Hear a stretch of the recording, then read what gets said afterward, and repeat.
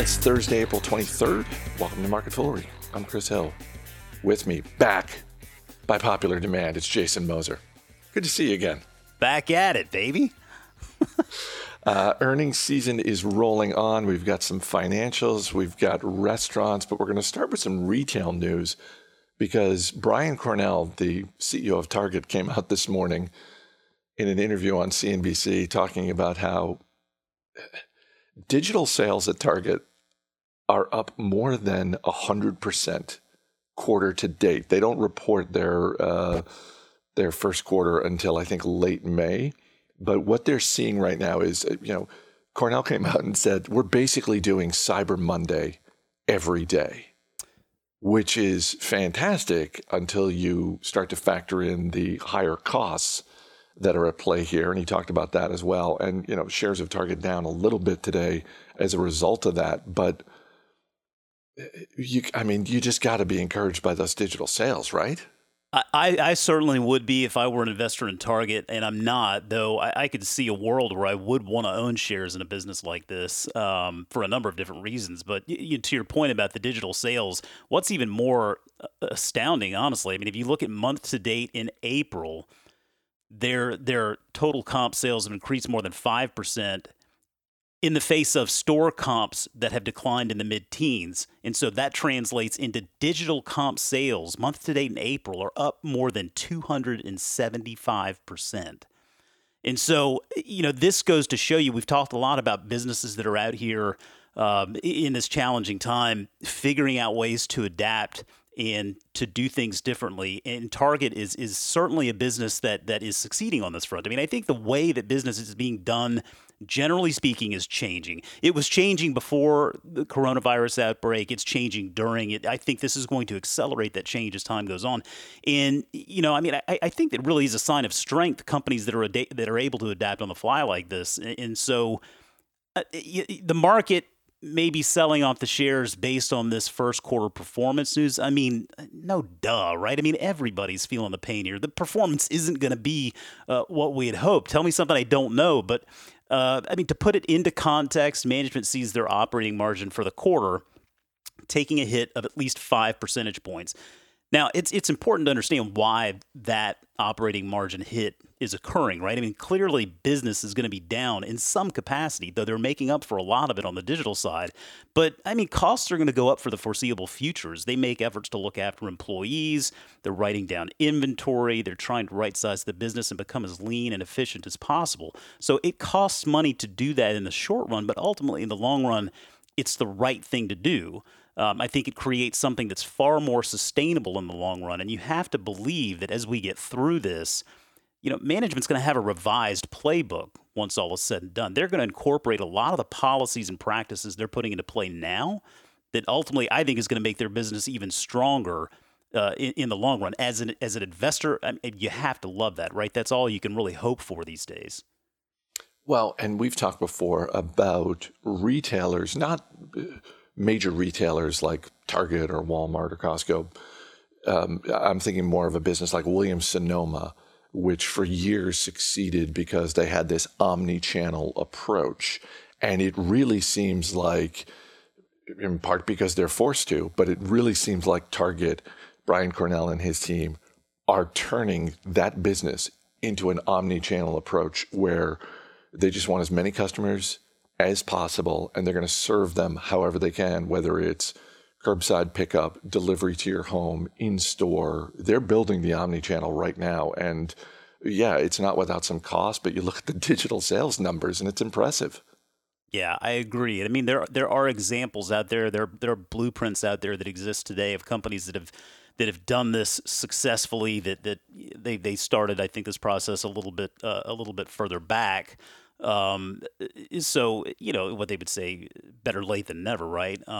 But definitely Target is recognizing the value in that omnichannel presence, the value in that bricks and mortar footprint. I think it's somewhere in the neighborhood of 1,900 stores that they have, and leveraging that store base to be able to maximize sales, whether it's in person or digital, or that in-store pickup. Same day online services are gaining a lot of popularity. So there are blueprints out there that exist that sort of lead them to these decisions, saying, well, if these companies are doing it, it's working, let's try it.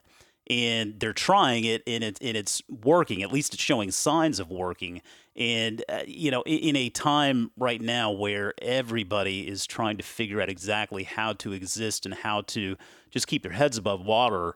I think you look at Target, and this is a business that's not only doing well by its customers. I mean, it looks like they're doing well by their employees, or at least as well as they can. I mean, I would imagine that everybody wants them to do a little bit more, right? Regardless of the company you work for, you probably want them to do a little bit more.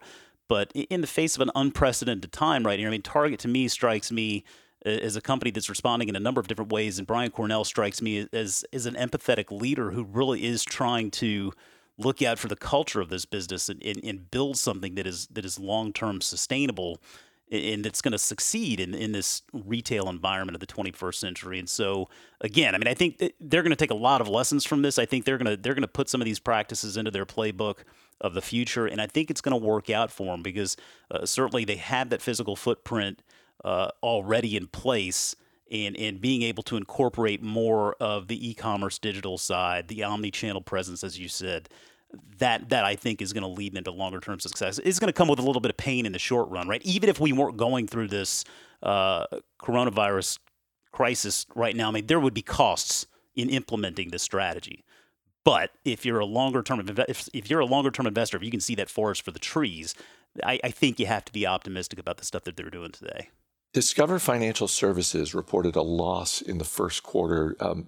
The stock has been cut in half in the past couple of months. And I'm not saying Discover Financial should be in the war on cash basket, but they are part of the war on cash. I mean, how are they struggling to this degree?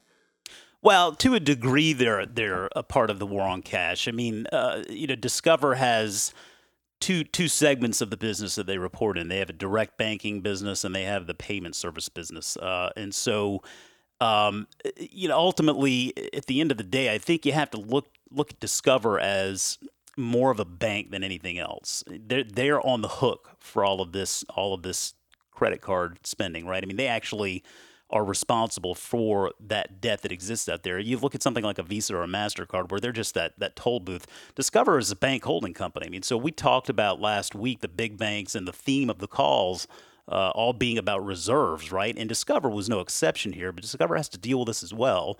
And they had to boost their provision for credit losses significantly this quarter. Those provisions increased almost a full $1 billion from the prior year. And so for a business like this, it's smaller. It doesn't have the same reach as some of its stronger competitors in the space. I mean, that's a very significant chunk of change. And they're always going to be on the hook for that debt. Now, that's not a bad thing, right? I mean, banks are wonderful investments in some cases. And I think that as the interest rate environment normalizes over time, there's going to be more opportunity for Discover perhaps to wring a little bit more profitability out of the business. But for now, I mean, we do have to recognize that they're on the hook for a lot of this debt out there, and there's going to be a lot of bad debt coming, right? There are going to be a lot of write-offs, and they're going to have to deal with that. Now, the good news is that they're accounting for that, right? They're preparing for that. But I mean, when you look at where the stock trades today, I mean, this thing is trading at less than book value. So from the value investor side, this actually does look like it could be a compelling idea because I mean, it's not the biggest card out there, right? It's not the most popular card out there, but it's got a strong cardholder base, and they also have that Pulse network where if you go to a store and swipe your card, or if you go to an ATM, if you see that Pulse symbol, that's Discover. So I mean, they do have that payment services side of the business, which is really strong. In the business, I think performed fairly well. Credit card loans ended at the quarter up 4% from a year ago. Personal loans up 3%. Private student loans up 4%. What I found really impressive was that the share count for this business is down 30% since 2014. Now, the flip side of that is the stock hasn't performed very well. But I mean, that's it's understandable why it might not be performing well right now, and I think it's understandable the pessimism that would exist for a company like this today. I don't know that I would have it at the top of my list, but I actually do see, based on the valuation of the stock and given what they do, there could be a value style investment here. Do you think there could also be an acquisition? Because this is not a big company, all things considered. When you consider the financial space, this is basically an $11 billion company. Yeah, I mean, I could on the one hand see an acquisition. I could see them as being a target. Now, on the other hand, given the depressed level of the business today, I mean, I don't know that they would be all that excited about selling for less than maybe what they think the company is really worth. And so you got to take those two hand in hand. But it's a business that's similar to what something like an American Express does. It's a business that, shoot, I mean, we've been talking about consolidation of the banking sector over the last year and a half, and I mean, I could see a bank out there being interested in buying this network and bringing it in house. Again, though, I don't know that Discover would be all that excited about selling at depressed levels today, but I gotta believe the name is thrown around in boardrooms. Domino's Pizza came out with their first quarter report, and the stock is down about 5% today. But this was a report where everything was up. Profits were up, revenue, same-store sales were in positive territory, not crushing it, but they were still positive. Do you think the drop in the stock that we're seeing today is a function of the guidance being withdrawn for the next couple of years, or is it the fact that, look, this was a good quarter, but the stock is still, even with the drop today, the stock is still up about 15% for the year? So maybe it's a valuation thing. I think it's probably more a valuation thing than anything. The business today trades at around 35 times earnings, which is in line with the range it's traded over the past several years. I mean, it's traded in that range of 30 to 40, even 45 times earnings.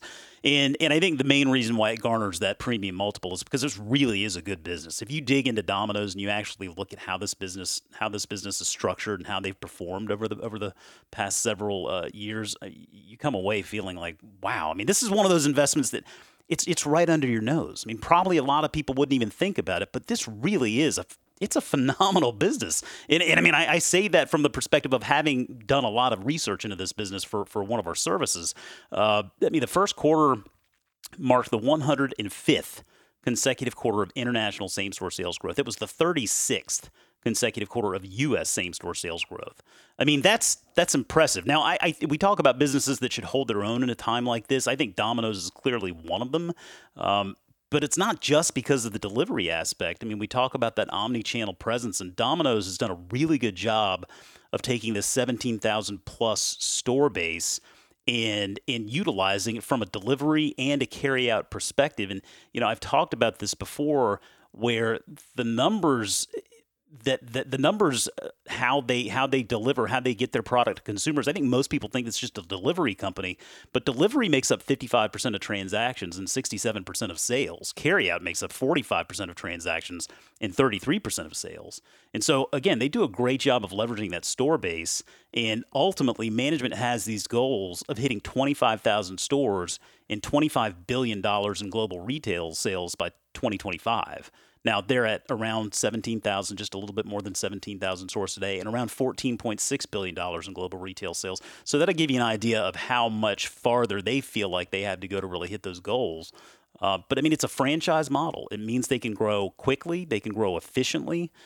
They've done a great job of incorporating technology, and it's not like they just started doing that. They've been working on that for a long time.